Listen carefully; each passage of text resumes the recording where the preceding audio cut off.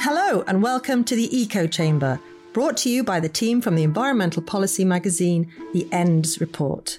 In this episode, we'll examine the Environment Agency's new chairperson in waiting. We'll look at why England's biodiversity target could be unlawful. Then we'll look at the exciting octopus boom taking place in the southwest.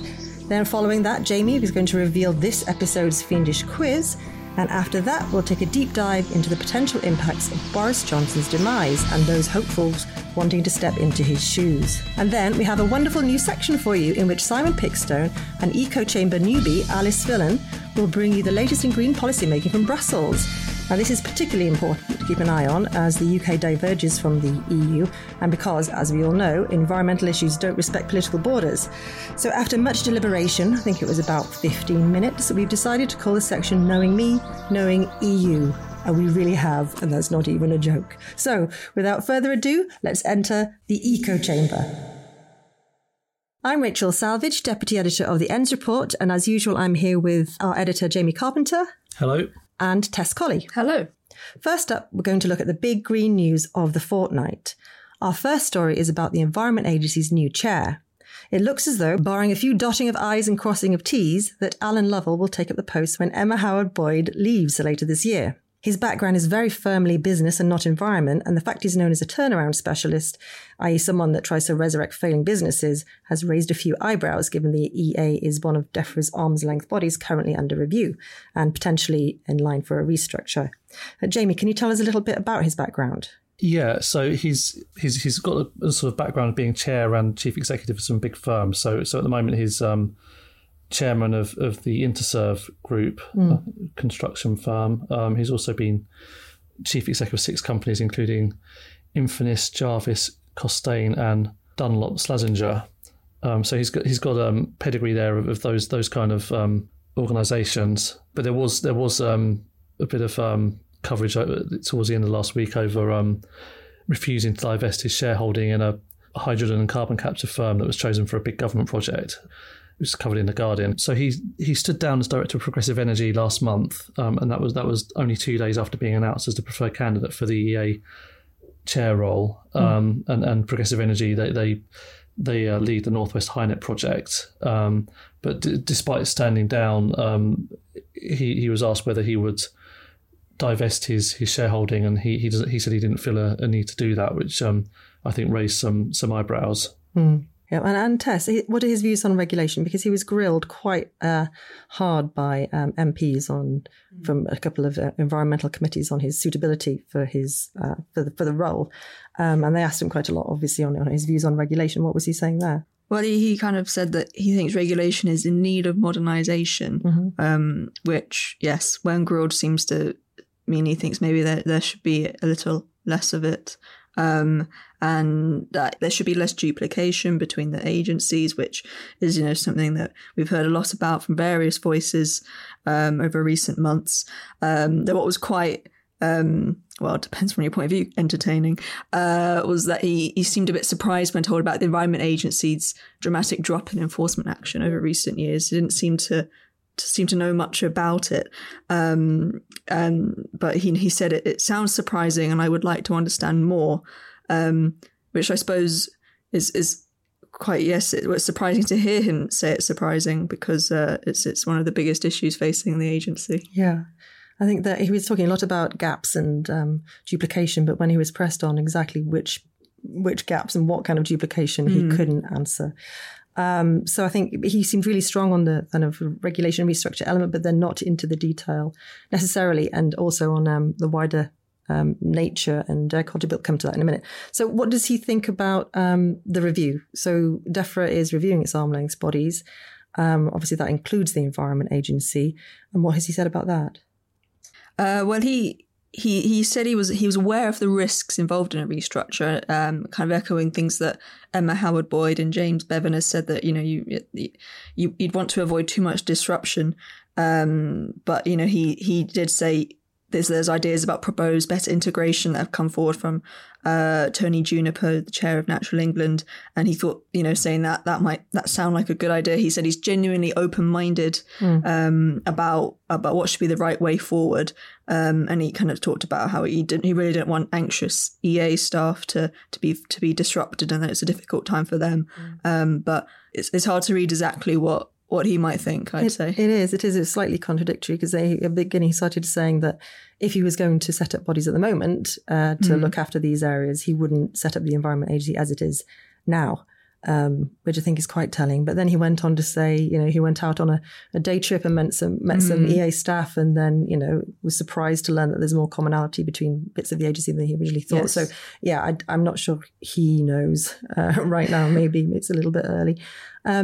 So he talked about that a lot, but when he was questioned about the Environment Agency's, raison d'etre, like looking after the environment, he seemed sort of almost surprised at the questioning, didn't he, Jamie? He did. I mean, one of the things that the at the end of last week, the MPs on the Joint Committee that did a scrutiny session with him, they raised an issue over gaps in his knowledge, and I think things like nature recovery and air quality, he didn't really have a lot to say, and I think he's obviously not started a job yet, so maybe it's fair that he probably doesn't know some of these things that well, but I think maybe reading between the lines that it's kind of interesting that he was prepared in some areas, and maybe that suggests what he's been told his priorities are by the Secretary of State.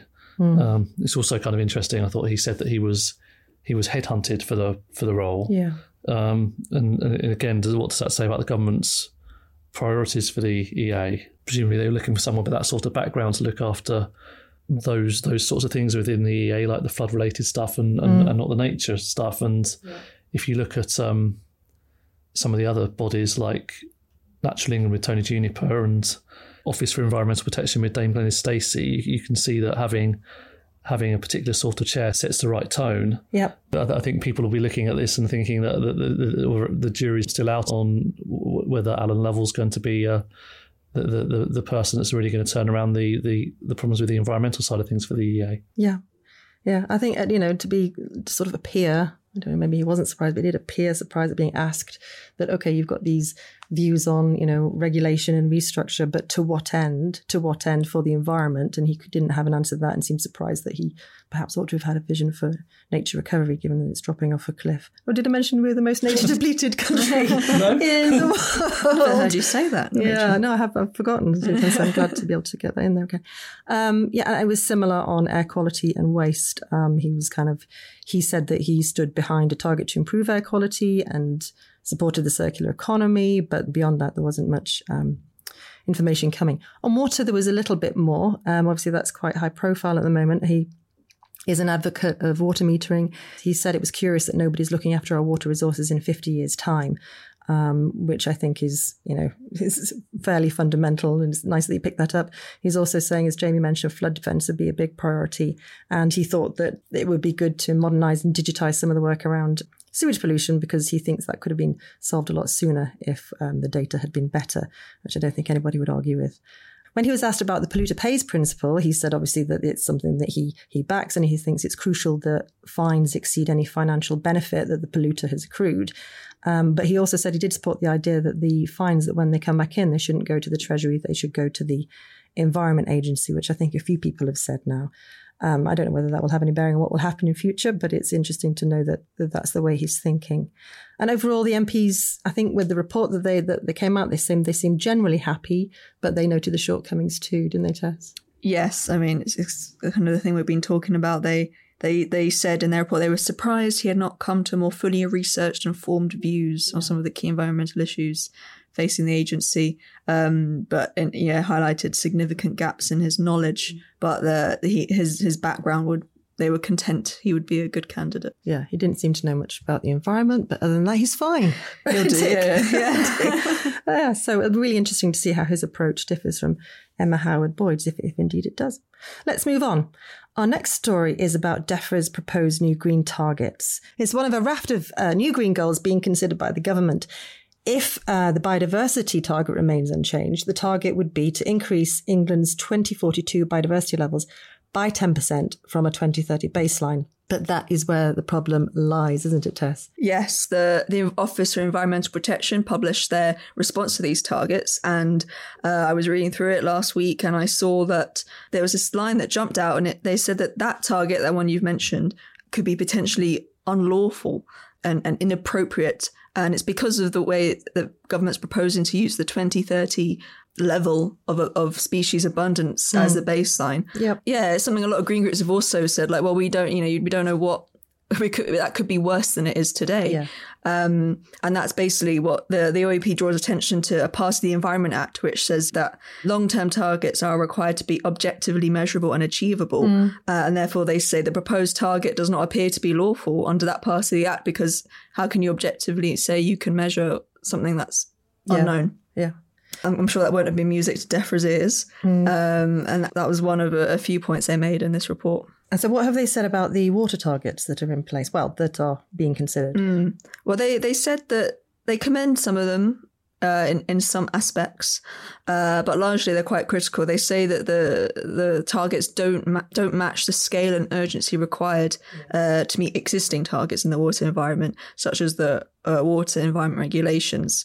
And it criticises them for not focusing on broader outcomes, and that's something that I've heard a lot about recently, because a lot of the water targets, they're about was reducing nutrient pollution or pollution from mines. Curiously, there's no overall outcome on water quality, and because the current targets we have, they're set to end in 2027, and there's a big question mark over what happens after that, and they're basically drawing attention to it. And they say, whilst of course we should address mine pollution, it's not exactly the biggest issue of the day. Saying it only affects around 3% of water bodies. Around 3%. I think it is a terrible and acute problem where it is, but to prioritise that, it seems a little odd. Yes. But they do commend the nutrient reduction target, because that is a major issue. I think they just say there needs to be this extra one for an overall outcome. Yeah. Well, hopefully they will address that. What about the others, Jamie? What about air quality and waste?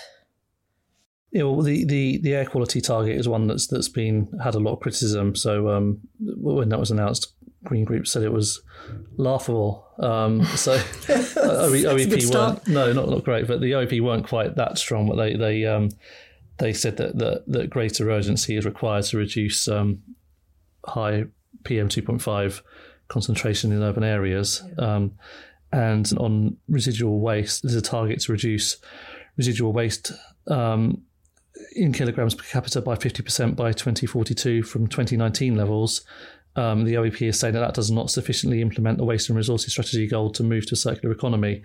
So they're saying more work to be done on a lot of these areas, and how the government responds will be really interesting. I don't suppose, that was my next question. Do we know when they're due to respond to this? I think all bets are off at the moment. Yeah, that's true. It's only recently closed, and now. But I think there's it's an interesting thing though with the OEP, because I think a lot of the attention has been around its enforcement role, and people kind of rightly waiting for it to show its teeth on enforcement. But actually, this advisory role is really interesting, and it's showing its teeth here too. And I think it's going into like a level of detail on sort of small print of policy that the European Commission wouldn't have done before Brexit, and I imagine it's probably quite hard for the government to ignore what it's saying. It's not like NGOs or lobby groups where you kind of know what they're going to say, even what they're saying is right. But the OEP has been set up like this. It's a heavyweight body. It's got dozens of staff. It's got a really, really good legal team. Exactly, a bunch of lawyers going at it. It's hard to ignore. And they're saying it's unlawful. So if the government goes ahead with it, then they might find themselves in a bit of difficulty. Yeah. Well, that's all really good signs, really good early signs from the OEP, and we'll continue to watch this targets issue really, really closely. And you can watch it at our webinar later this month. Plug, Jamie, plug away. Yeah, plug. So we've got on the 20th of July in the morning, 11 a.m. We've got. You can watch the Watchdogs. We've got the Chief Executive of the OEP, so Natalie Prosser, and Mark Roberts, who's the Chief Executive of Environmental Standards Scotland, and Ruth Chambers from the Green Alliance. So they're going to be talking about the Watchdogs going to be talking about their priorities, what they're doing. So we're going to explore things like enforcement and this advisory role, I think it should be really interesting and really timely. So do sign up on the website. It's free to register. So it'd be great to see you there. Yep, I think it sounds fascinating. I'll definitely be watching that one. Yes. Right, now let's talk cephalopods. So conservationists in Cornwall are getting very excited about what's being described as an octopus boom down there. But how many octopuses constitute a boom test? What are they finding?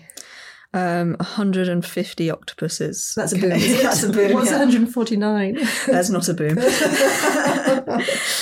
Yes, so Cornwall Wildlife Trust, they've said they've seen a dramatic increase in sightings, which is apparently these events have happened before, but they're very uncommon. Normally you would only get about maybe 2 sightings per year. So 150 is a massive increase. Yeah. And, obviously the Wildlife Trust, they're delighted about this. Fishermen maybe aren't quite so happy about the plague of octopus. Are they after the same catch? I think they are. They've got a new competitor in town. Oh, no. But it's brilliant news for octopuses, octopusi, the octopus community. The octopus community be thrilled. So what's causing the boom? Have you any idea? No. There's the wildlife trust, they hope it's a sign of octopus populations are healthy, but that's often it's probably not the case. I mean, a lot of our coastal waters aren't particularly happy places for marine life. But so I guess they're going to see where it goes. There's no definite answer as to why it's happening. Yeah. But they'll be keeping an eye on it, I'm sure. I read somewhere that they only live, because they only live 1 or 2 years, but they produce 500,000 eggs. That means if there's a little bit of, if the conditions for them are favourable for a short period, that can lead to massive fluctuations in populations. I wonder what the favourable condition was. And it's happened before. Apparently it happened in 1948 and before that in 1899. Yeah. There's some good octopus fact. Oh, and I thought it was quite interesting because the fishermen, as you were saying, were quite upset about them all. And they're reminiscing about, and I think it was in The Guardian, about previous times where they had them crawling all over their boat. But they found a really nifty way of killing them. Did you read that? What's that one? Apparently it's a knife between the eyes to the central brain. Otherwise it's really difficult. That's what they're saying. Wow. Yeah. Well, it's taking a dark turn. This is supposed to be a kind of like... This is a happy story. Sorry. And now the octopus is being knifed. If there's a balloon around, I'll pop it. Yeah. Well, have you seen the documentary, My Octopus Teacher?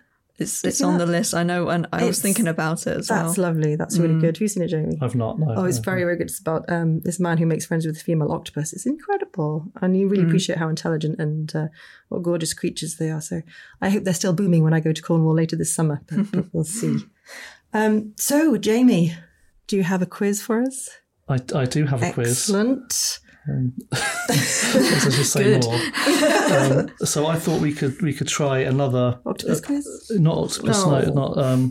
So a few episodes ago we plumbed the depths of Saturday night TV for National Lottery Who Dares Wins with Nick Knowles. Right. So this is a thing where you have to. There's a topic with a list of things, and you have to say how many you'll name, and the other person challenges you to. They could say I can name more, or they challenge you to name them. If that makes any sense. I remember. Yeah. Yes, a painful memory. I think we did quite badly on that one. It was about arms length bodies. It went quite badly. More maybe slightly more topical. So I thought we could start off with resignations. Oh, okay. So of the cabinet secretaries, ministers, and parliamentary private secretaries that resigned last week, how many of them can you name?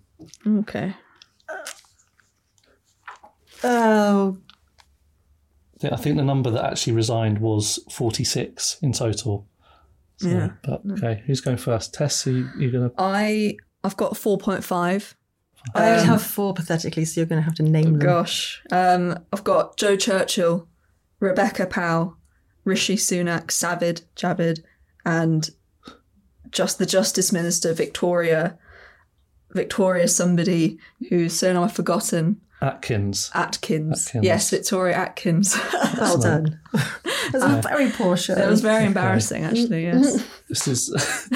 I did have another one prepared, but after I'm not sure I was going to say... If it's more detail, I doubt it.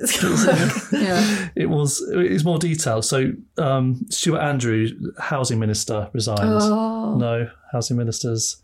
So that means 20 housing ministers now since 1997. Wow.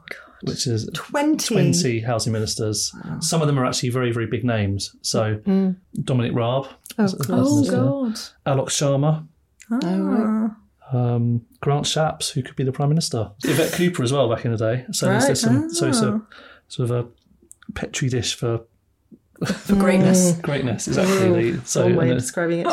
Yes, exactly. And so the housing role often includes planning as well. So it's not, it is environment related. So people having lots to do with the EIA and biodiversity net gain, that sort of thing. So yeah, I'm not quite sure that was a great set of questions there, but I'll try harder next time. Mortifying. Okay, well, thank you, I think, for that. That brings us to the end of the Big Green News section. Thank you, Jamie. Thank you, Tess. We'll be back in a fortnight's time, but if you can't wait that long, you can go to endsreport.com for lots more on all of these issues.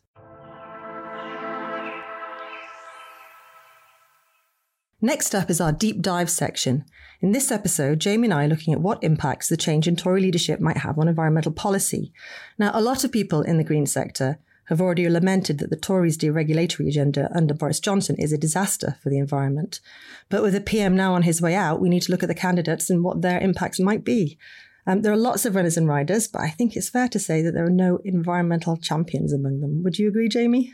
Yes, I think that's fair to say. In fact, you could probably say that some of them may be actively dangerous in terms of environmental. Dangerous, yeah. Dangerous, yeah. So we're recording this on Monday and the podcast is out on a Tuesday. And I think between recording and the podcast going live, we might know a bit more about how the election will play out. So I think at the moment there, I think there are 11 candidates and we'll find out later about how they're going to whittle those down. And it could well be that the field narrows quite quickly depending on how many nominations they need to get. But some of the discussion so far over the weekend has been quite interesting in terms of the net zero target being an area where some of the candidates toward the right of the party are sort of saying some fairly alarming things. Some seem actively anti-net zero. I mean, is that overstating the case? We've got Suella Braverman and Kemi Badenoch both having made statements in the past to sort of signal that they're not big fans. Yeah, exactly. So Suella Braverman in her over the weekend, she said that she would suspend net zero targets. Interestingly, she's backed by Eco Chamber favourite Steve Baker, who's not actually standing himself, but he's sort of putting his backing behind her. He stood very briefly, didn't he? He did, yes. Yeah, exactly. Back down. So Kemi Badenoch, who's seen as a rising star in the Tory party, she also she hit out the target in an interview over the weekend. I don't think she said specifically that she would scrap it, but she seemed to say that it was a target had been set without any idea about how to get there, which I think some people who know about this stuff think is not really a very accurate statement to make.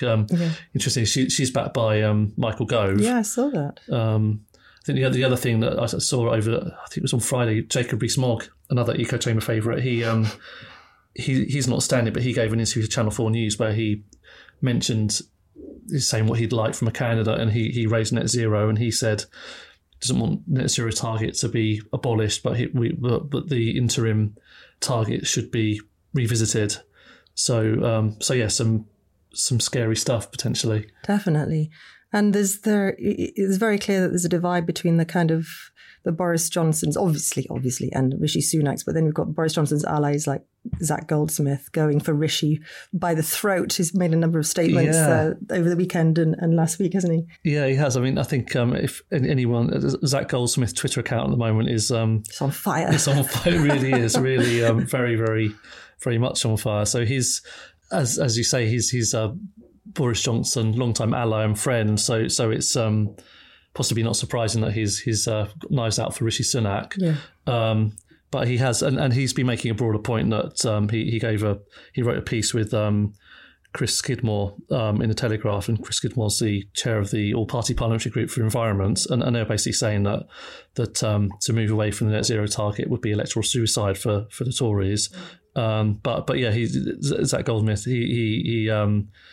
His comments about Rishi Sunak were particularly entertaining. So he there's this extraordinary tweet where he said that he claimed that Sunak had lined up Mark Spencer for the kind of DEFRA Secretary of State role, and said that this would be a disaster, and that Spencer would be a little Bolsonaro, which is wow, that is extreme stuff. We don't have that much woodland that can be raised, but never mind. And of the other runners and riders, have they made any big environmental claims? It seems it's possibly missing. It does seem that it's not recently been talked about. The whole debate so far has been mainly around taxes. I think Jeremy Hunt sort of said that he was sort of supportive of the net zero target, but other than that, I think that's it's not really been something that's been at the forefront of the discussion so far. Yeah, and at DEFRA, that's still in a little bit of disarray, isn't it? Because we had Jo Churchill, who's an environment minister. She resigned last week, and she was followed by Powell. Although Rebecca Powell resigned almost the same time as Boris Johnson, I'm not sure that was in her plans. She might have just shot herself in the foot with that one. But a new minister has been appointed today. Do you know much about him? Very little. This is Steve Double. Yeah. So we don't know a great deal about him, and we still have yet to confirm exactly what his brief will be. Yeah. So it'll be interesting to see whether he picks up Jo Churchill's remit, which I think includes waste and resources, and or whether it's Rebecca Powell's brief. So there's still some questions around that. But yeah, I mean, there's been some. That's one of the interesting things around what's happened now, is that it does seem that it might be difficult for the government to fill ministerial posts while Boris Johnson is still in position. I mean, if you look at the Levelling Up department, it's been complete carnage there. So Michael Gove has gone, he's been replaced by Greg Clark, but the whole ministerial team effectively walked out.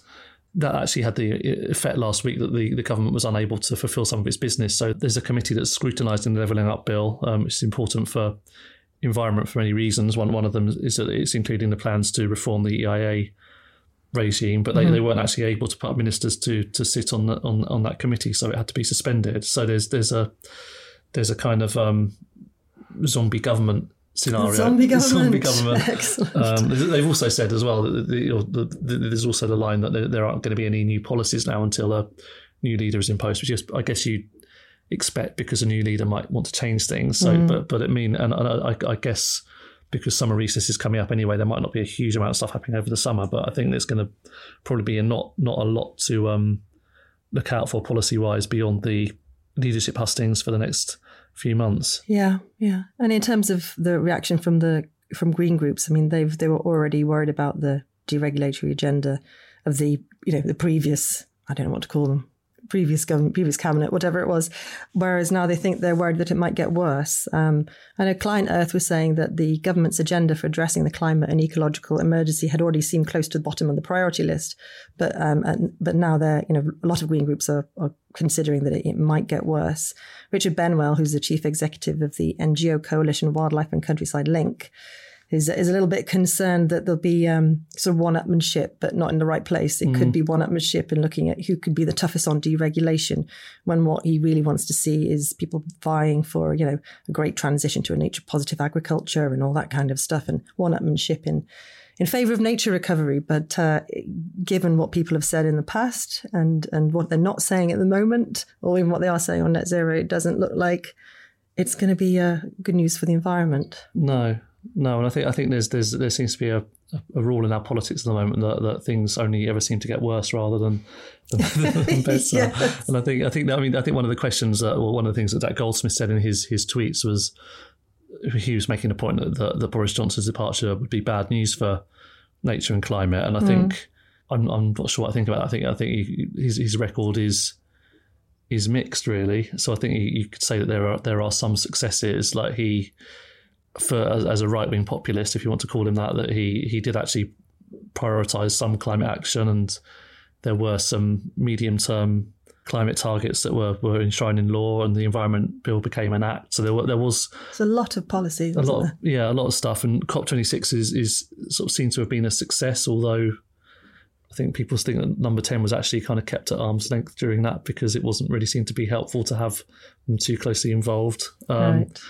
But then, on the other hand, Boris Johnson didn't say anything at all about the environment or climate in his resignation speech. And as you were saying earlier, there's a whole load of deregulatory stuff that's been happening. And so, yeah, who knows where we're going to go next? Yeah.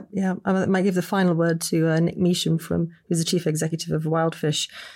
He was saying that Johnson's, this is his quote, Johnson's desperate attempts to shore up his premiership resulted in support for farmers and the water industry. But maybe, just maybe, a new team will result in a positive reset. It couldn't be any worse, could it?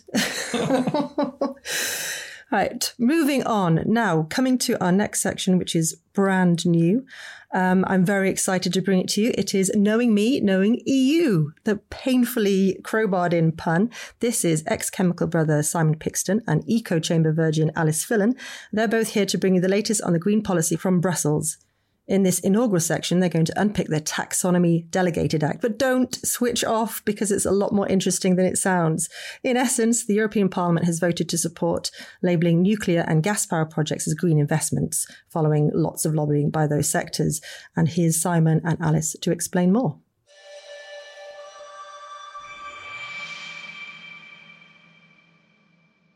All right, thanks, Rachel. Today, we're bringing you tales of a greenwashing scandal direct from the EU. Simon, can you tell us a bit more about the Taxonomy Delegated Act?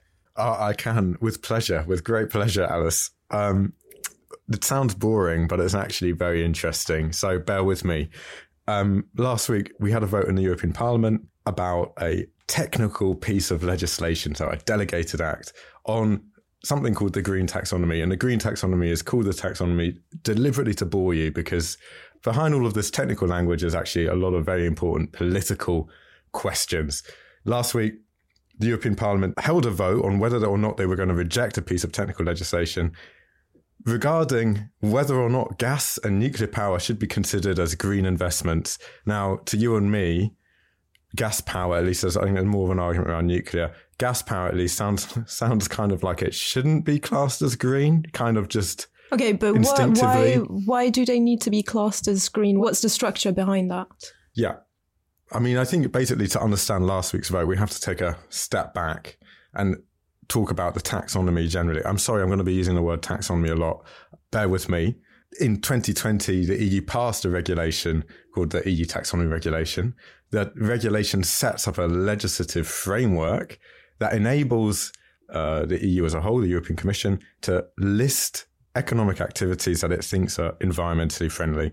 Yeah, so that's EU Regulation 2020/852 for those of a legal mind. Oh, for the connoisseurs yeah. among us. You know, for those of us who like a little bit of precision.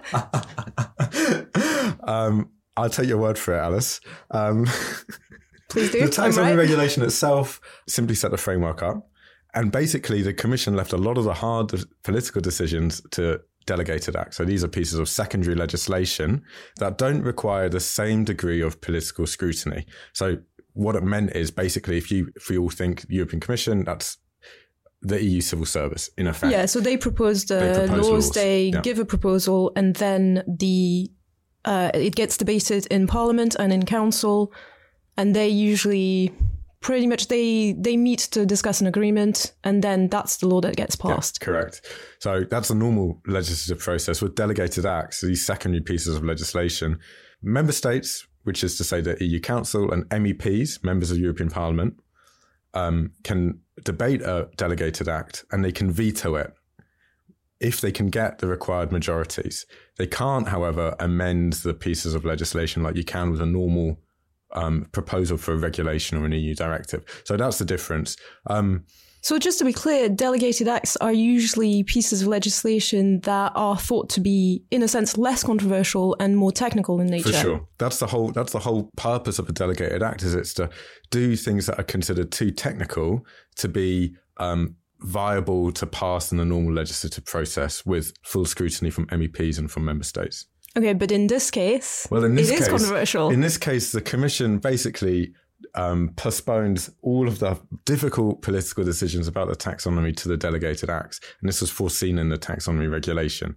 The first delegated act listing sustainable activities was relatively uncontroversial. And I say relatively because people still had criticisms of it, a lot of criticisms, but by and large, it was listing things that most people would consider to be environmentally friendly. So retrofitting houses or solar panels or wind farms or what have you. Those kind of like relatively uncontroversial green investments.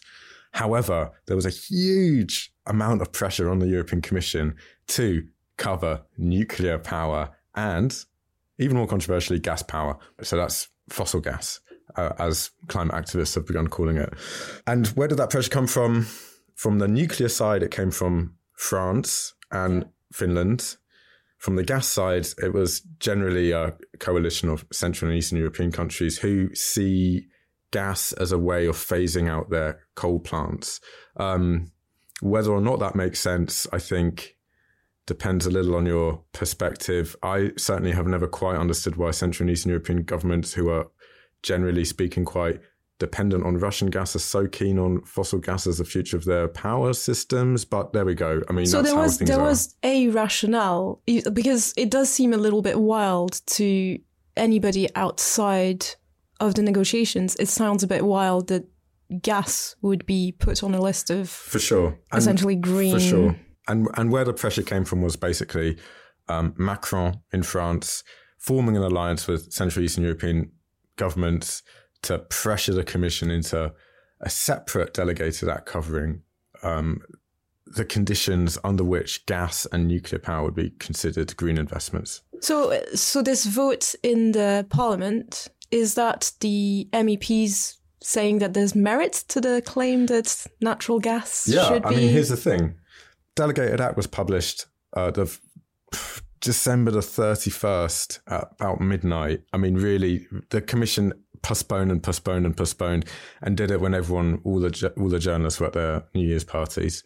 The way it works is in the Council, which is the member states, and the Parliament, which is the MEPs, have then 4 months to consider this piece of legislation. That was then extended to 6 months. And during that period, they had the power to veto it. In the council, that was never going to happen. Under the voting rules in the council, you needed a 2/3 majority. You needed what's called a qualified, I don't want to get into it, but a qualified majority vote. It's effectively 2/3 majority. In Parliament, you need an absolute majority. So that's more than half of all of the MEPs in the Parliament, which is 353 correct. MEPs. Good, hot with your numbers. The people, up until last week, people thought there was a reasonable chance of the veto happening. But the vote happened on Wednesday, and they were really a long way off. They were something like 70 MEPs off getting the majority they needed. Yeah, they were, so 278 MEPs voted in favour of opposing the motion, and 328 voted against, and 33 abstained. There we go. One thing I'd like to know, though, is it that usual for a delegated act to be this controversial?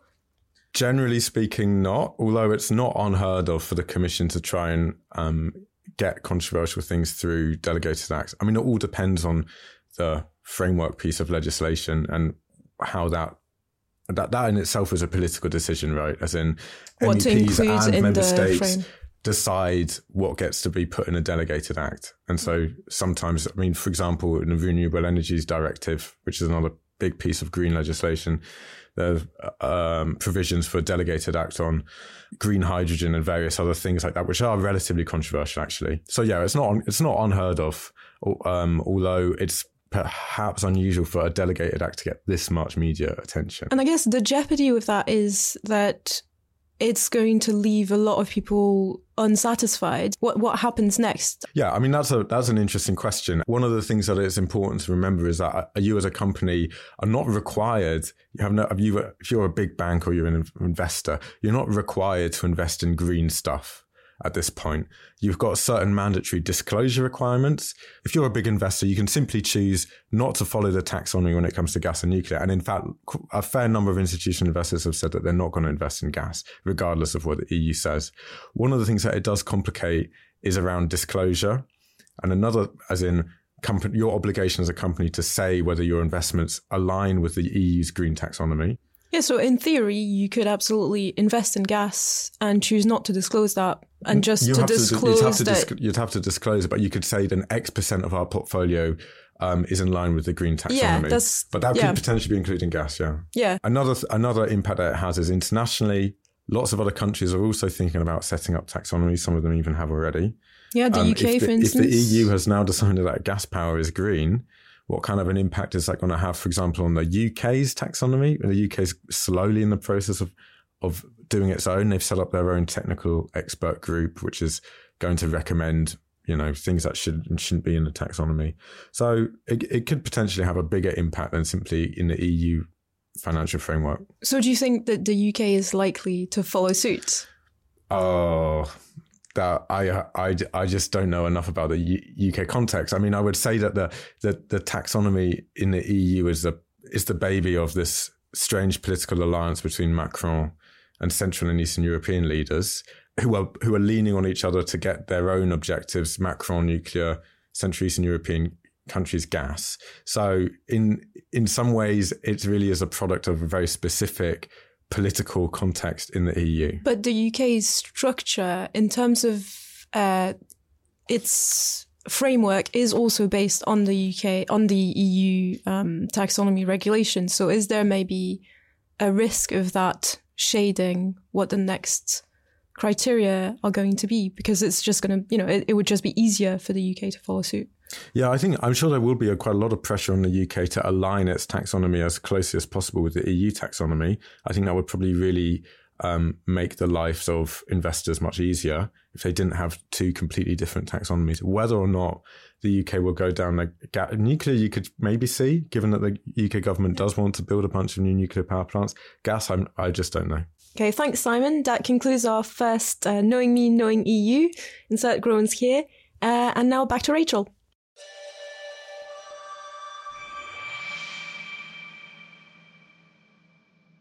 That brings us to the end of this episode of the Eco Chamber. Thank you to Jamie Carpenter, Tess Colley, Simon Pixton and Alice Fillen. If you're interested in hearing more about any of the stories we've been discussing today, please go to endsreport.com, where there's an endless supply of articles, infographics, maps, interviews, past podcast episodes and a lot more. Don't forget to subscribe to the podcast and we'll see you next time.